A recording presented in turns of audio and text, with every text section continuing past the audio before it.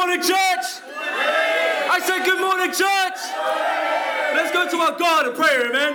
Let's pray. Father, thank God so much for our lives, God. Thank God so much, Father God, that we're able to worship you, Father God. We understand, Father God, that you determine the times and places, Father. The fact that you've elevated our worship, Father God. Why? Because we're further away from people, we're closer to you. And we pray, Father God, please, Father, preach the word through me, Father God. I pray, Father, please help the word stay on people's hearts so they can be forced to make a decision, Father. That this is just not another Sunday, Father God, where we just hear another sermon. I pray we put the word of God into practice, Father God. Move me aside, preach through me. We love you. Praise all your name. Amen. Amen. Turn your Bibles with me to 2 Timothy chapter 1.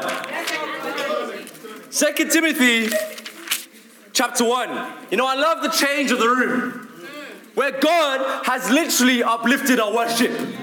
You know, we requested for level 15. God's like, I want to take you to the next level.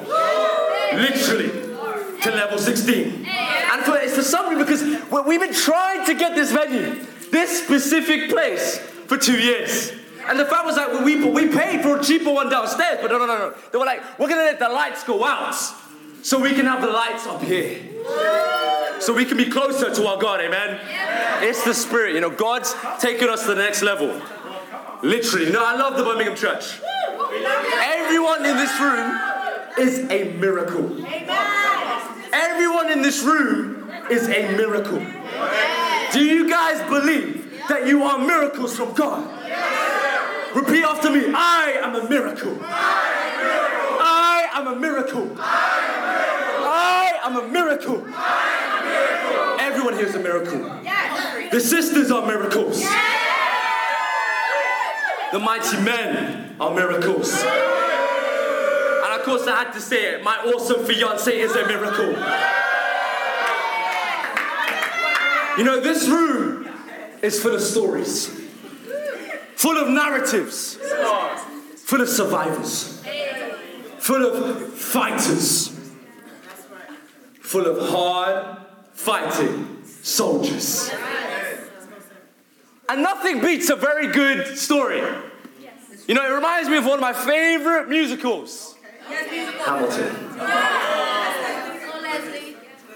And what's Hamilton, do you ask? It's where an American founding father, Alexander Hamilton, and his descent out of poverty and to power against the backdrop of the American War of Independence.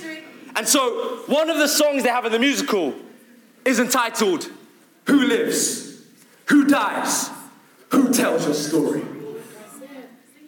And so, the Atlantic's review of this song is that Hamilton is not remembered as fondly as other founding fathers. You know, his wife Angelica sings, every other founding father story gets told. Every other founding father gets to grow old. But then with Alexander Hamilton, he's not as remembered. So it got me thinking, what will be said? What stories will be told about the Birmingham church? Who lives? Who dies? Who tells your story? What are we known for? What is our narrative? What needs to change in order for us to grow? And that's what encouraged the title for today. Let's go, bro. Our only point as well today. It's time to change the narrative. It's time to change the narrative. What's the meaning of narrative? It means a spoken or written account of connected events. Or in simple terms, a story. Let's go, literature. You know, we all have a narrative. And we all share a common destiny. Yeah, let's go, destiny. Yeah, there's that destiny, amen. But the one we all share is that we're going to die. Yeah. So some questions to ask. What will be said about you? What legacy will you leave behind? What will continue to exist after you die? What will you have left behind? What impact will you have made? What will you be remembered for? What will remain? Whose lives would you have changed? Would you have left an impact or an impression? Would you have left a legacy, or would you be a letdown? Would you be known as courageous or complacent? Will you be remembered for what you could have been? You know, one man said this: every human life contains potential. And if that potential was not fulfilled, then that life was wasted. You know, there's greatness within you that you don't even know about. Sometimes it takes pressure applied to expose the greatness that's within you. Did you hear that contribution by Marcus Garcia? He's a changed man. He's unrecognizable. But there's that, he realized that he has greatness inside of him. Did you know I hear that awesome communion by Jeffrey Ajalto?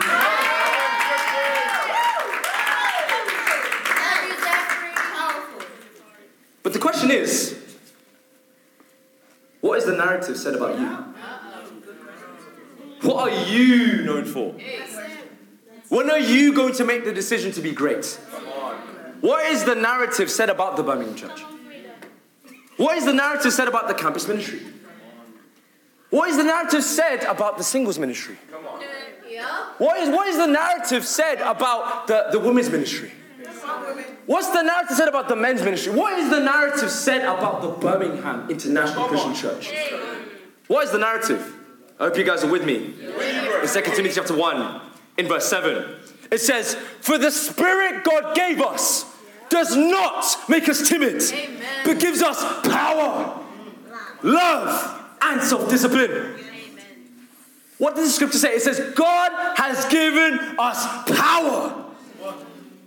God has given us the power to change the narrative. And the Greek word for power in the Greek is dunamis. Which is where we get the word dynamite. And what's dynamite? Dynamite explodes. God has given us of that which explodes. He's given us something that which is explosive.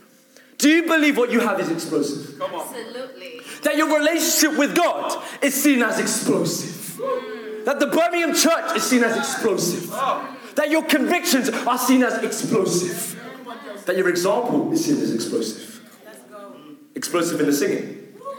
Did you hear Kane Taylor sing?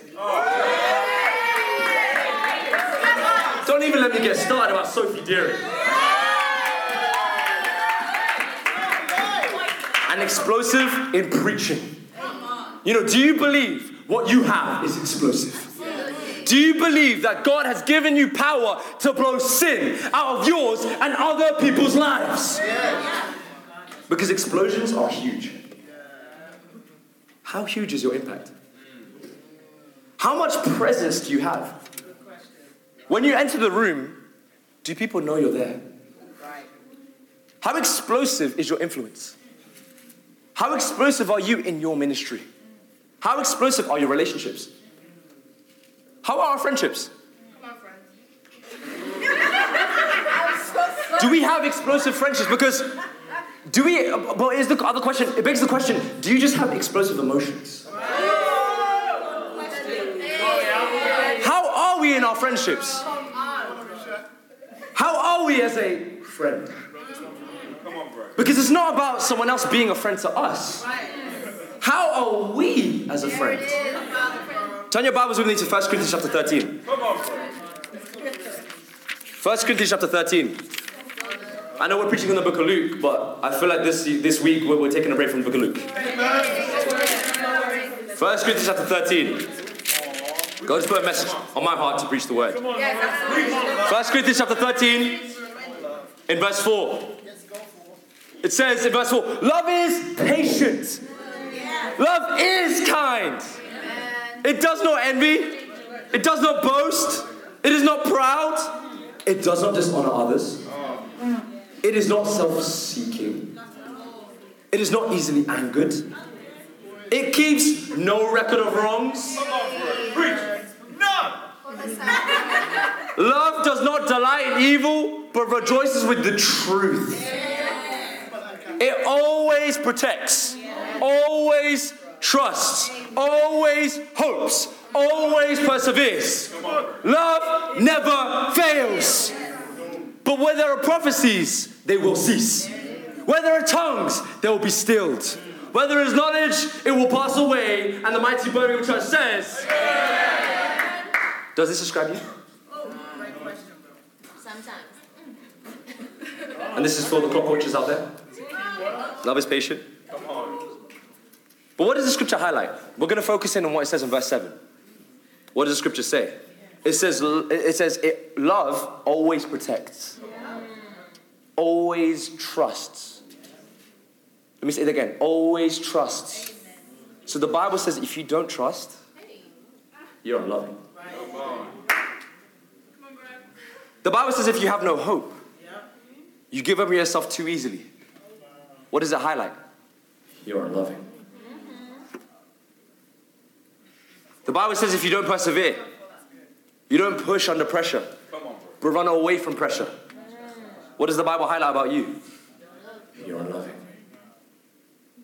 How much more so as a disciple of Christ? Because it doesn't matter if we feel like we are loving. Does the Bible say you're loving?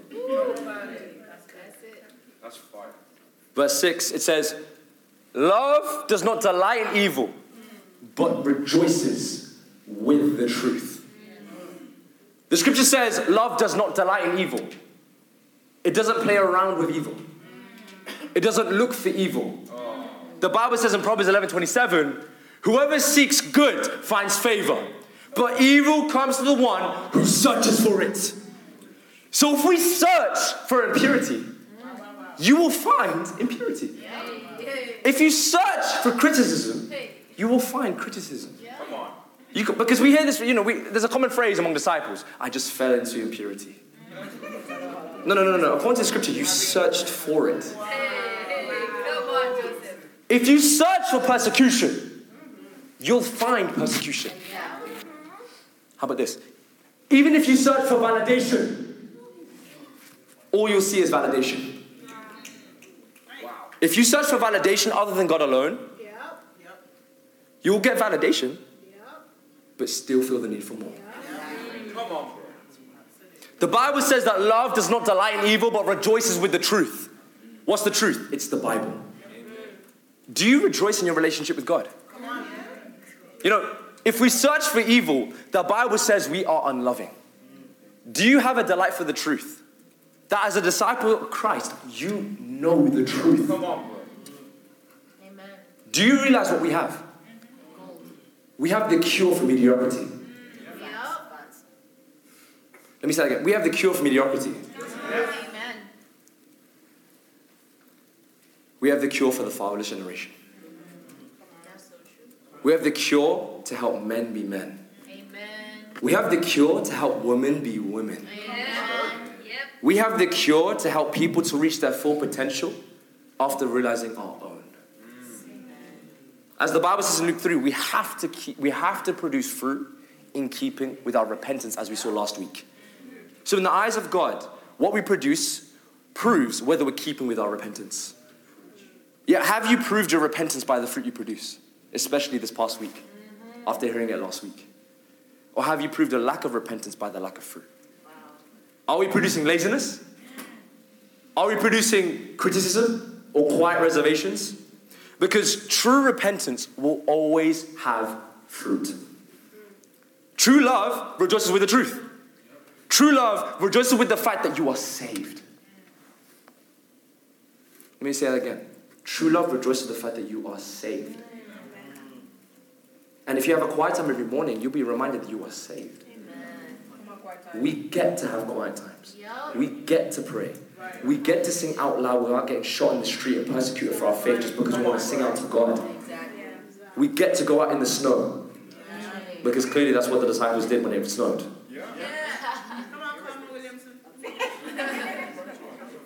You are saved. You're not looking for validation. You're not looking for acceptance. You're just rejoicing with the fact that you are saved. That you are a true, sold out disciple of Christ. So when you die, you will go to heaven. You rejoice with the truth. You don't rejoice in the fruit you have or that you don't have. You rejoice in the truth and therefore produce fruit out of the gratitude that you have for the fact that you are saved. Amen. Yeah. Are we, as a Birmingham church, known for having the narrative of rejoicing with the truth? What is your reputation? Who are you influencing? Because as disciples, I believe we're all leaders. Yeah. And the lesson I'm learning right now is that leadership isn't leading a group of people. Nope. Leadership is influence. Come on. Do you have influence? Do you have an explosive type of love? Taking it back to explosive right there. Are we having explosive friendships? Or are you just stone cold? Is it difficult to be or become your friend? Because in 1904, a Chinese atheist scientist invented the term extrovert and introvert. Come on, bro. So if you say, I'm an introvert, or I'm an extrovert, you're following the teachings of a Chinese scientist atheist. I tell you the truth, keeping to yourself is selfish. According to the Bible, it's discord. Causing division in a room. You have everyone in fellowship, but you're just there standing on your own. Not talking to anybody. No presence. And it's not only that, it's not only discord. Being an introvert, according to 2 Timothy chapter 3, verse 3. Let's actually turn there. Let's go to 2 Timothy chapter 3. What is the Bible's view of being an introvert? 2 Timothy chapter 3. Let's see what the Bible says about it. 2 Timothy 3 verse 1. It says, but mark this. There will be terrible times in the last days. People will, so it's a guarantee, people will be lovers of themselves, lovers of money, boastful, proud. So proud, there's two prides. There's being insecure, which is you think too lowly of yourself, or there's the high form of pride where you think too much of yourself. It's not just that I think too much of myself, pride, it's both. Proud, abusive, disobedient to their parents, only when it doesn't contradict the word of God, amen? Ungrateful, unholy, without love, unforgiving, holding grudges all the time. Slanderous, talking about each other behind each other's back. Without self-control, you eat too much. You sleep too much. Brutal, not lovers of the good, treacherous, rash, conceited, lovers of pleasure rather than lovers of God, having a form of godliness but denying his power, have nothing to do with such people. Let me bring your attention here, because again, remember, the New Testament is written in Greek. The word in verse 3 where it says, without love, this is the second sin list, this is more character sins of the heart. The word without love in the Greek means without natural affection.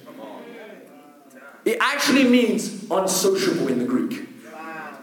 So the Bible says here that there will come a time where people will become unsociable. Where they'll be, dare we say, introverts.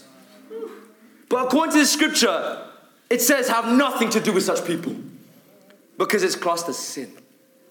So being unsociable, not sharing your faith because you're insecure, or you don't know how to talk to someone, and therefore not setting up any studies, even being afraid of confrontation, and just want to maintain a friendship because of fear of ruining the relationship. According to the scripture, being unsociable is sin. Say it again. And in other translations, being an introvert, keeping yourself to yourself, it's called in the RSV version, it's called being inhuman. So when you say you're an introvert, or I don't know how to talk to, or you're basically saying I'm not human. Being introvert is sin. Come on, bro. Call it out. There's only discipleship. The only reason why you keep yourself to yourself is because you haven't spent enough time with the Holy Spirit to see that your needs are not as great as the needs around you. Question to ask, are you a stranger? Do we know where you are? Do we know where you're at spiritually? Do we actually know? Do we actually know your financial situation? Do we know? Because we're a family. Right. We're a family, right? Yep. So we're transparent. As disciples, we're family. Yep. Or are you just going to see a random woman that you said that you wouldn't talk to and then you're going again? Oh. After you just got a rebuke. Oh. Hey.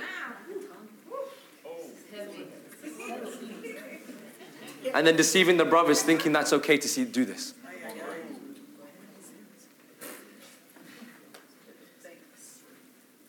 Are we able to be transparent? When was the last time you were in a study? Or even better, when was the last time you had a study? It's just being honest. Are we transparent with our sacrifices to God? It's going back to me that some disciples haven't given to God on multiple occasions. I don't even want to say some at the start of the year.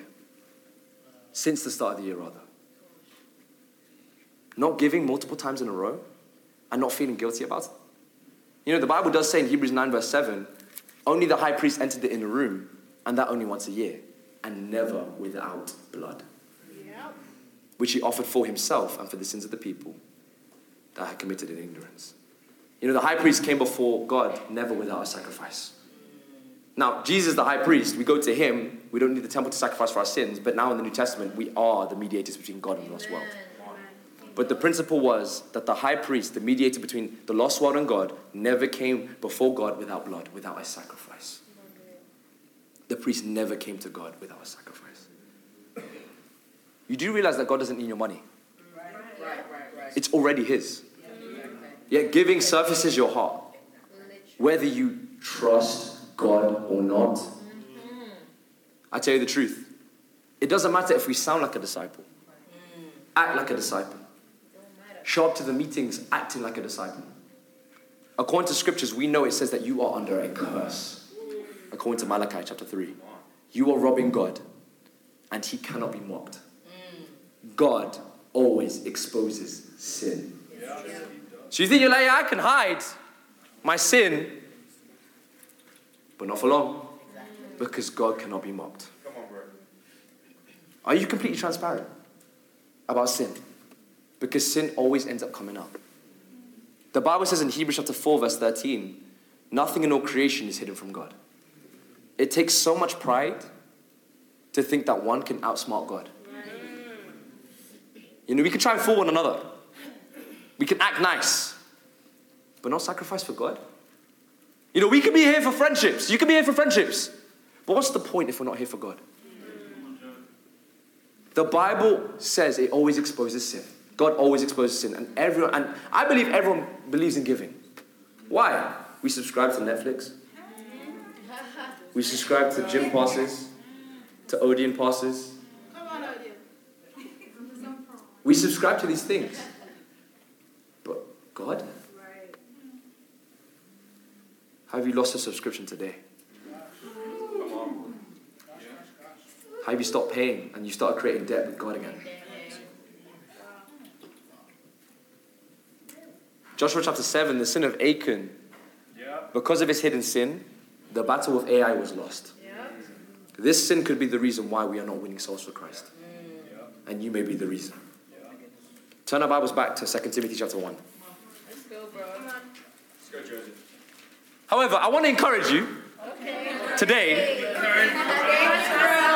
that there is always a hope to change the narrative. Verse 7, amen. Let's read verse 7. It says, for the Spirit God gave us does not make us timid, but gives us power, love, and self-discipline. Amen. The Spirit highlights that it's God that gives us the power. Amen. He's the one who gives us the power. So we can say, I've got the power.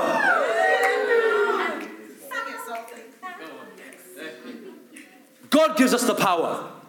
God gives us the power to love.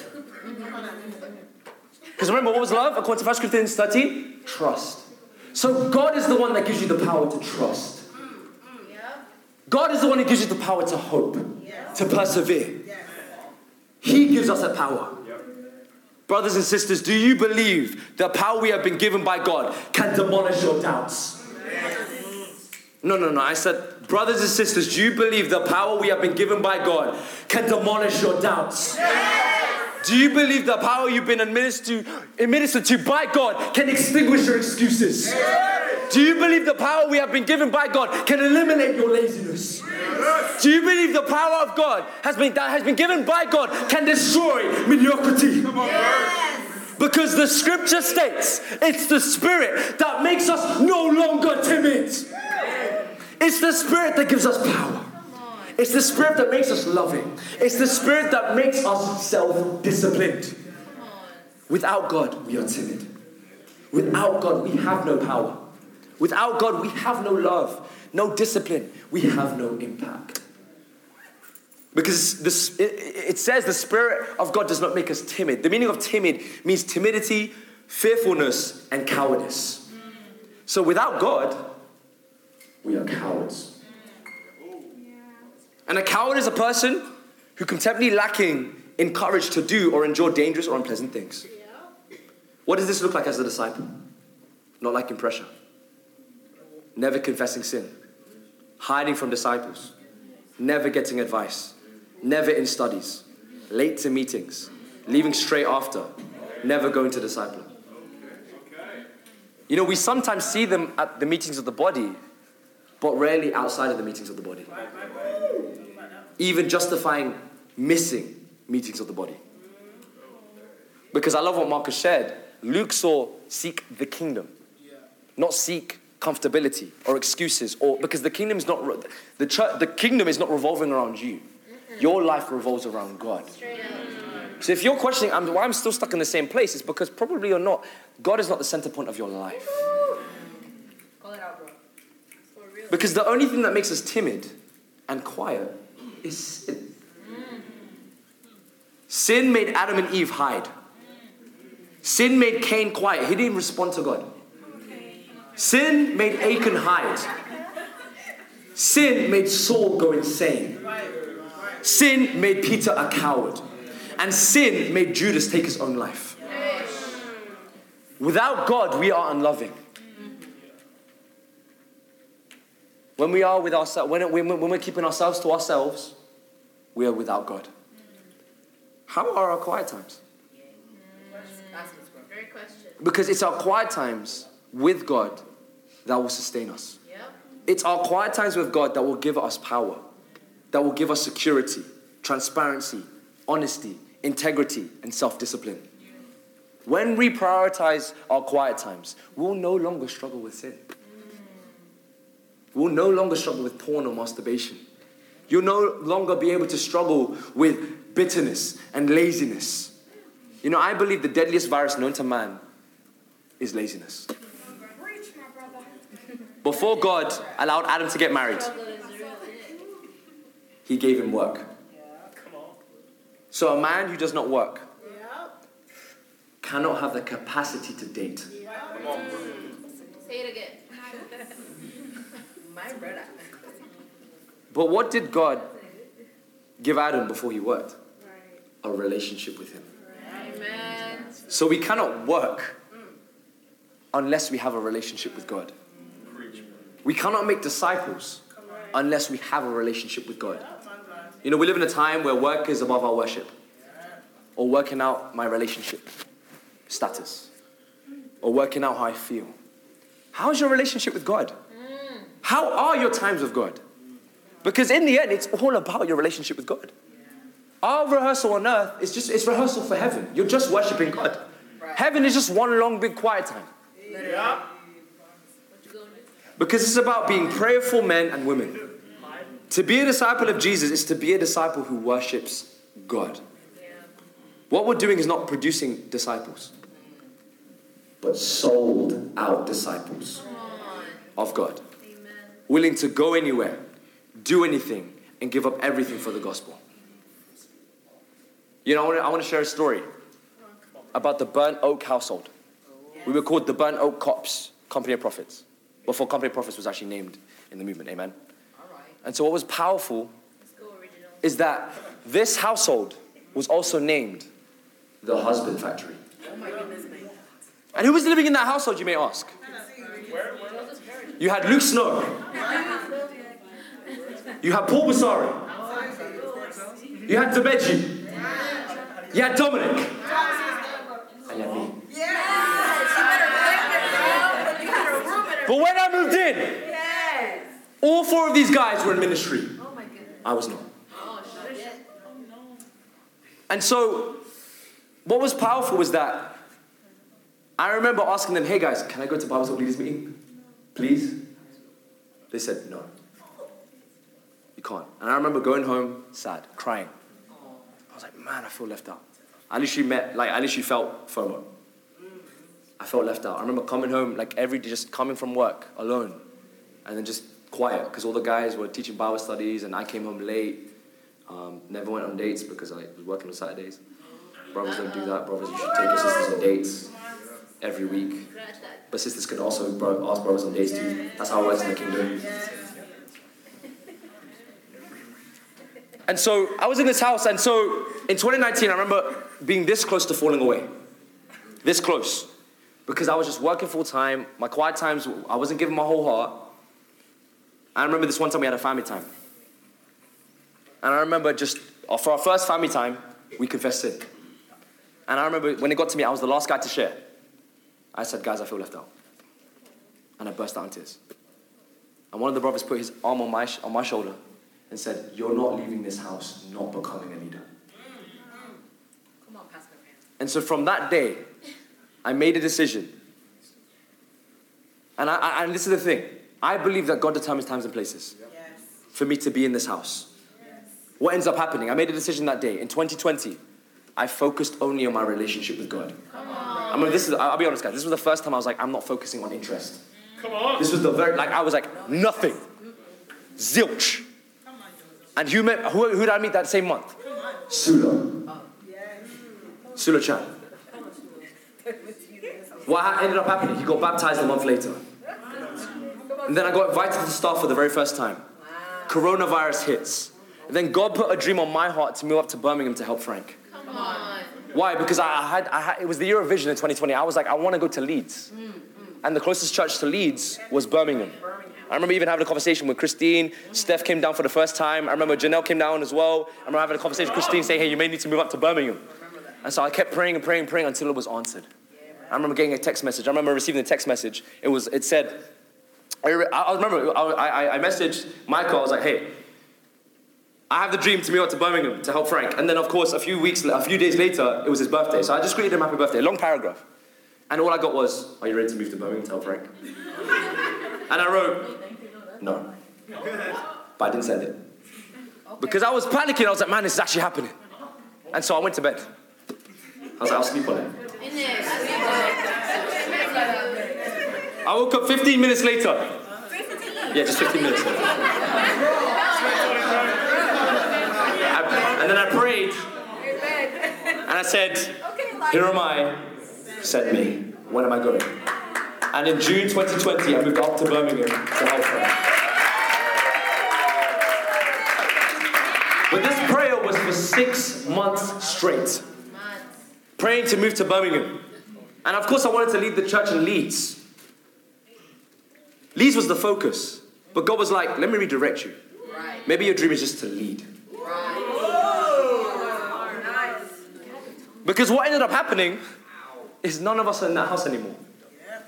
None of us. Where are we right now? Luke Snow is now he's still leading the North region. Now, appointed evangelist now as a kid in the States to lead the Ireland mission team.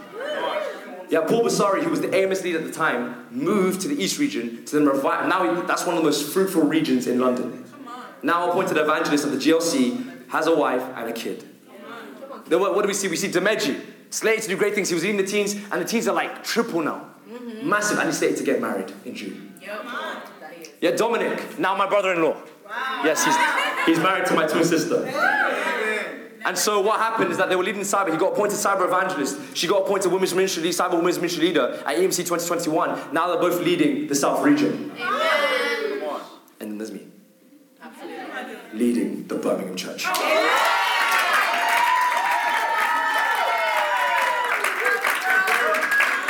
You cannot tell me that God does not believe in changing the narrative.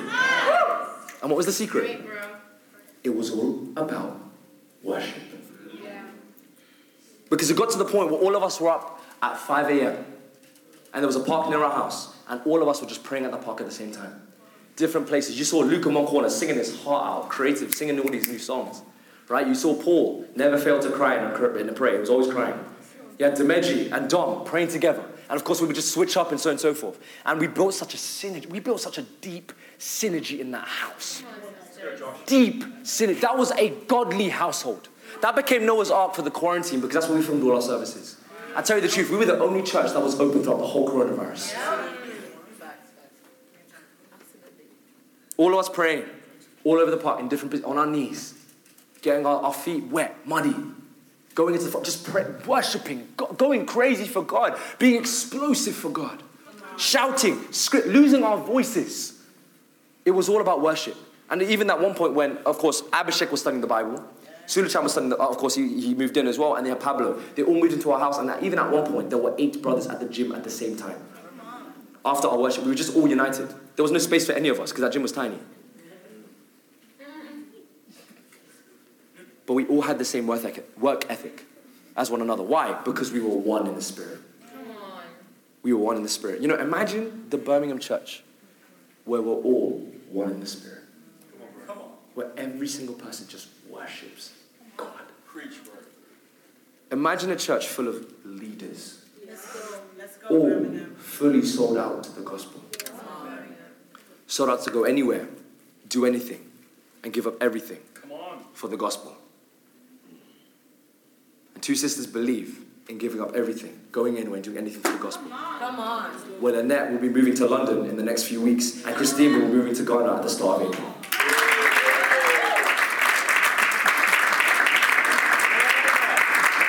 The last Sunday will be the first week of April, so prepare your hearts, amen. Amen. Hey. They are pillars of the Birmingham church. Absolutely. They were here in the very beginning. A lot of us would not be here without their faith. So they are commended. We cannot forget what they've done here in Birmingham. The Spirit just knows it's time for them to go so we can grow. And that they can grow on the foreign mission field. Because the Bible says in John 3 verse 8, the wind blows wherever it pleases. You hear its sound, but you cannot tell where it comes from or where it's going. So it is with everyone born with the Spirit.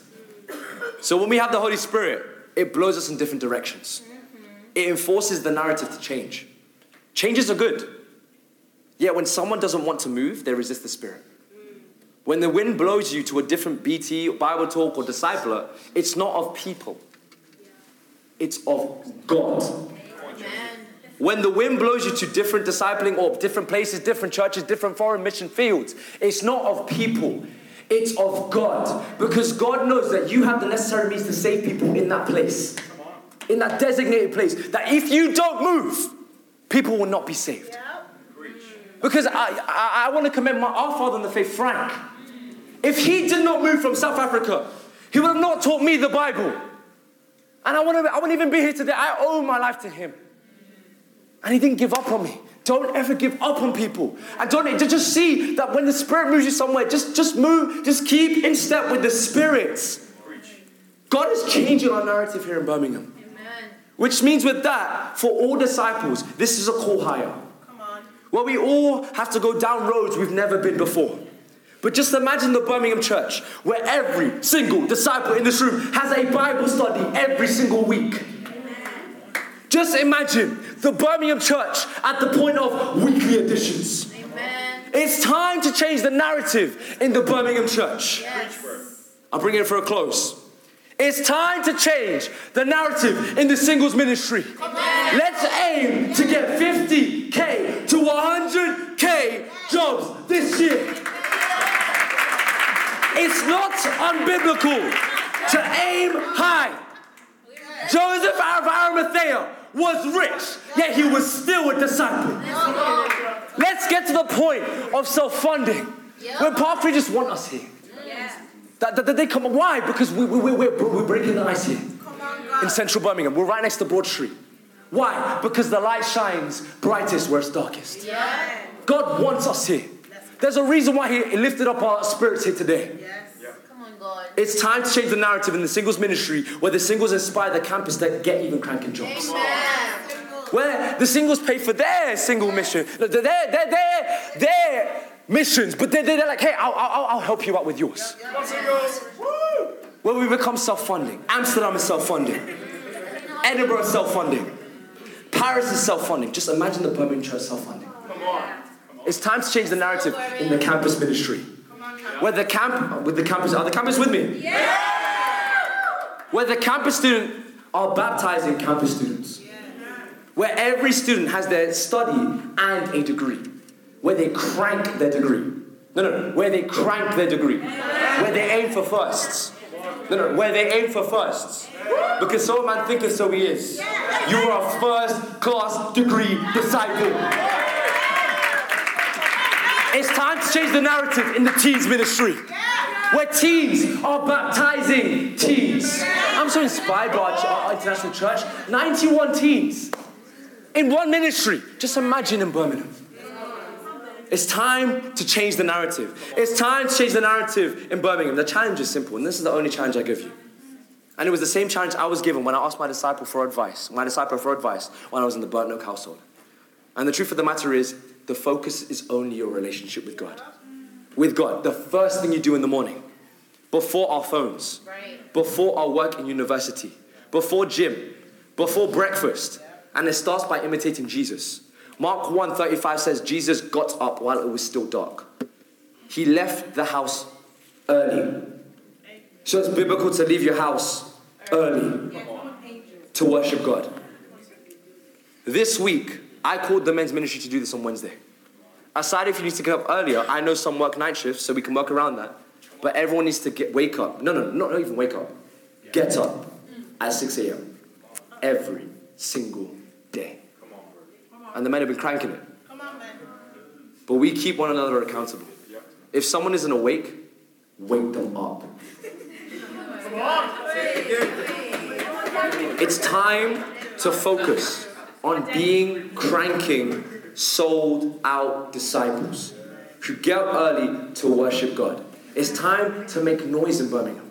It's time to get loud. They're like, what is these guys praying out loud in this? What is going on? There's a bunch of guys just praying out loud in the. Yeah, we're gonna make a step. We're impact. God has given us power and impact. Let's pray together. Set up quiet times together. Worship together. Amen. Yes. And that way you'll be able to give to God. To be able to be self-disciplined. To be able to share your faith. To be able to be transparent. It all starts with our relationship with God. Our public battles are won in private. It's time to change the narrative here in the Birmingham Church. I love you, and to God be all the glory.